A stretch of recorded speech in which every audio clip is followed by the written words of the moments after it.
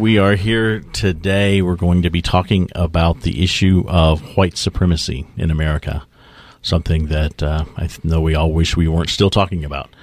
And specifically, infiltration of white supremacists into local law enforcement, according to an FBI investigation and report that was recently leaked. When we talk about local law enforcement, just want to make it clear we're talking about local law enforcement around the country and not specifically Central Oregon. So when you hear local law enforcement, we're speaking in national terms. And we're very fortunate to have with us to talk about this Terrell Young. Terrell is a Black American, a local person who also has a show on KPOV, Urban Mix, Friday nights at 10 o'clock. Very good show. Terrell's a father, a COCC student, and knows a lot about these issues. And so we're fortunate to have him. Thank you for joining us on The Point this morning, Terrell. Oh, great to be here. Great to be here. I'm happy. Good. All right. Fantastic. So I guess we'll just let you start. But what I'm wondering is we want to talk about the infiltration of local law enforcement by white supremacy. But can you tell us, in general, what is your understanding of what white supremacy is? In general, white supremacy is really a system. It's a system, a belief. It's a religion, to be honest with you. It's kind of like a religion that people who practice it believe in it. They use code words as far as things to say without saying, words that you would normally hear, that would be derogatory towards blacks or any other group. They're just doing it a little bit differently now. They're coding their language in today's standards. All right. And so you actually brought to my attention this report, this FBI report. Can you tell us, what does this FBI report say about infiltration of local law enforcement by white supremacists? Well, it just said that the FBI did a report in 2006, and the FBI concluded that there were certain groups that were infiltrating law enforcement, and it has been going on for years. It's interesting that they would do the report in 2006 because we've known this has been happening since the 50s. I mean, this is 1920s, so this is nothing new. It kind of starts. Actually, before then, it started with slave patrols. So you have to go way, way back. But that's the report that they put out. They use terms. White supremacists use terms called ghost skins, where you have white supremacists who enter into law enforcement, but they have to remove their tattoos. They remove certain things or words that they would use that would kind of put them out there as being white supremacists. So the white supremacists use the term ghost skin. So when a person infiltrates, that's how they kind of identify themselves when they're talking amongst themselves secretly. So they use the term in the FBI report called ghost skins. All right. And does the report shed any light on why white supremacists would want to infiltrate local law enforcement? Oh, wow. To maintain white supremacy. To maintain white supremacy, that's the main reason.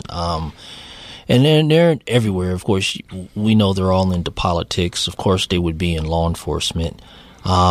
Experiences in school that I've had, I think I've said this before, where, you're in class and that they're white supremacists that are in the classroom based on the speech, the language that they say, and based on things that I've heard personally at COCC. All right, so you took some criminal justice classes there, and can you give some examples of the white supremacy that you noticed coming in that classroom? Well, first of all, like I said, just walking into a classroom, there was a guy who had a class before mine, and I came in with 2 or 3 other people. We sat down. He was watching a video of an NBA basketball game or some kind of game on his computer. He didn't know I was sitting in the back, and they was doing what you call a dunking contest. So they was going to the hoop, dunking the ball in the hoop, and he used the N-word, saying that's an in dunk, right? Okay. So he didn't know I was in the back. I asked the other female who was beside me, did she hear? She said, I heard it.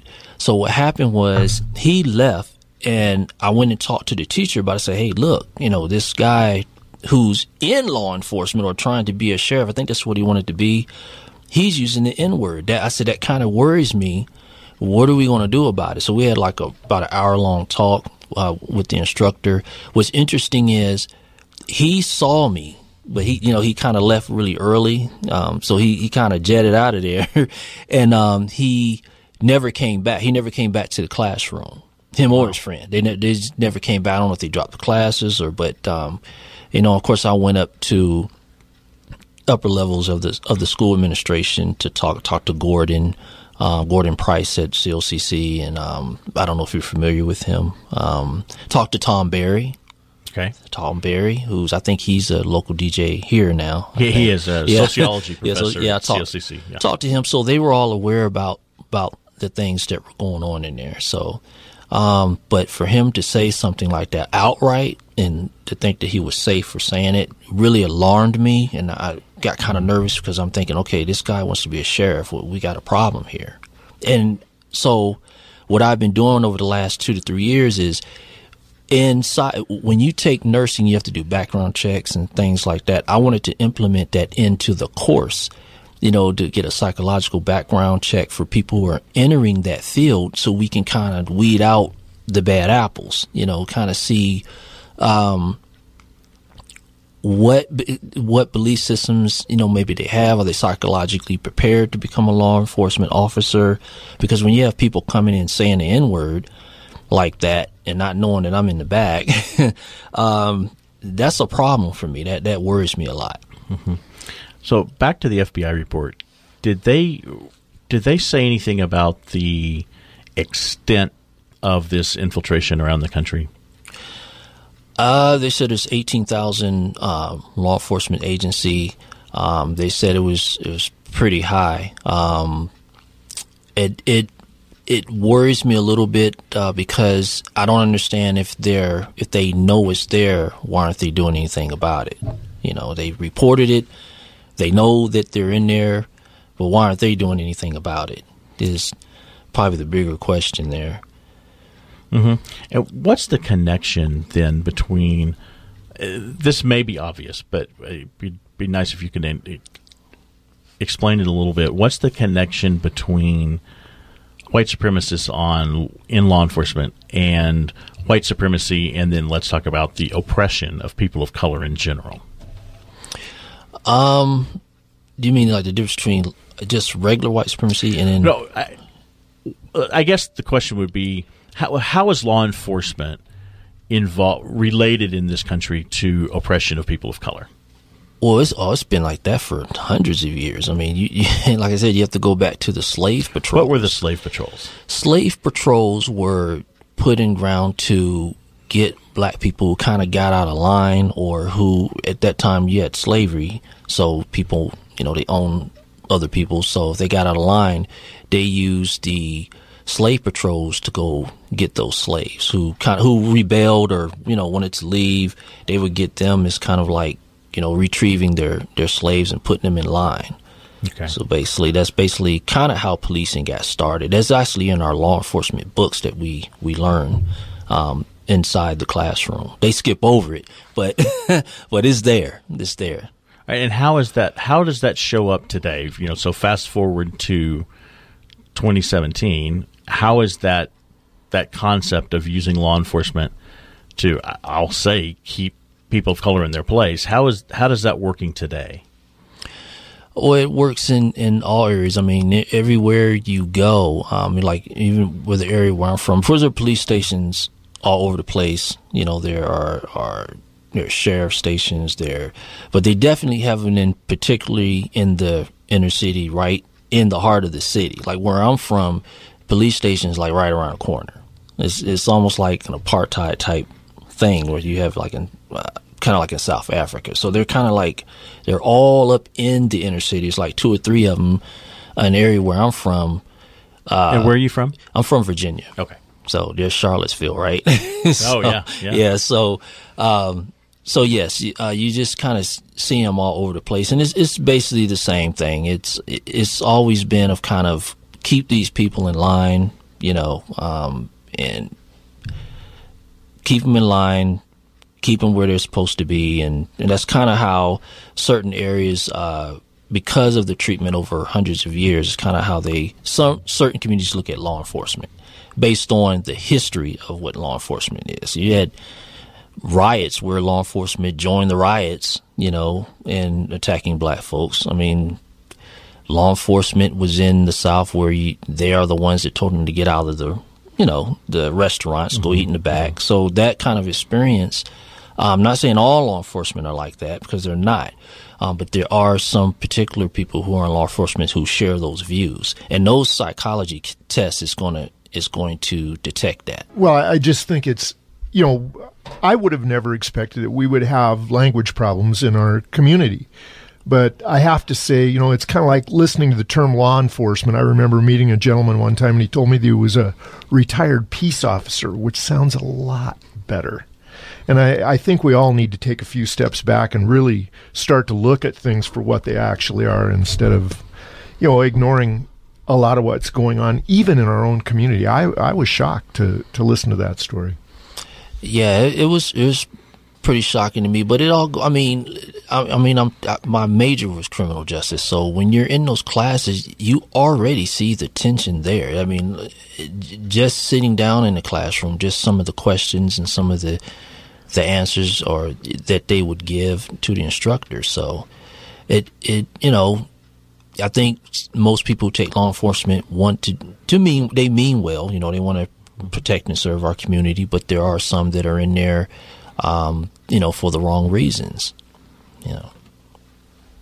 I think it's easy to, for a lot of people that start out wanting to be in law enforcement, it kind of goes to their head and they get a little carried away. And I think it is easy to get carried away. And in these times, that's the last thing we should be doing, is getting carried away. We should be stepping back a few steps.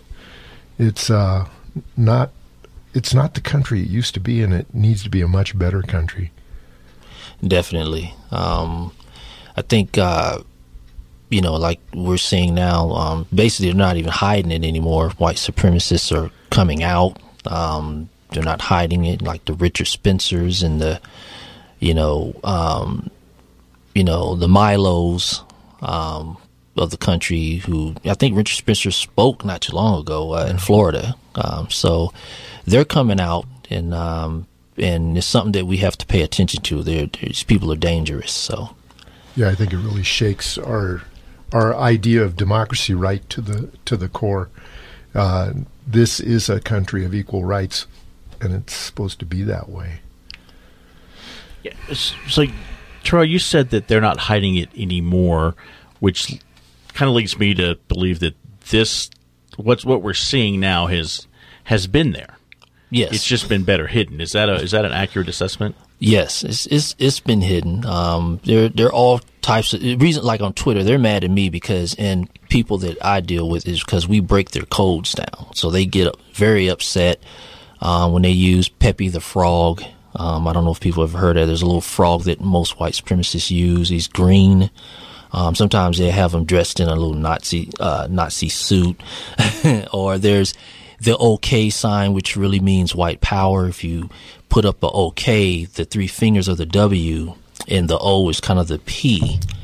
You see it when I'm doing it now. See it when you hold it up. Yeah. So we're breaking down their codes, and they don't like that. There's certain coded language that they use. So I get backlash from Twitter. And then one of the things they like to do is troll. They like to waste your time. You can't change these people's minds. So if you keep arguing with them, that's another tactic that they use they'll call me the N-word. They'll call me all kind of stuff because we're just breaking down their codes. So it's definitely not hidden anymore. Yeah, why do you think people now feel more comfortable or confident or whatever in just coming right out with the white supremacy, whereas they used to, I guess, feel like they had to hide a little more? Well, I think it's fear. I think the country demographically is changing. It's fear. And Richard Spencer says that. Richard Spencer, he, at least one thing that white supremacists are never really honest, but he will tell you exactly what he says is fear, is genetic. They're concerned about genetic annihilation, things like that. So it's basically fear. That's why they're coming out more so than they were before when they were hidden. To me, I have to mention this. There was a film that was done way back in 1999 called Bulworth.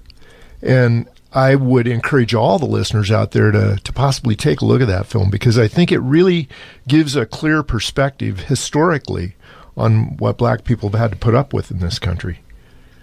Yeah, it's a lot of films. Even Birth of a Nation, 1914 film, I think.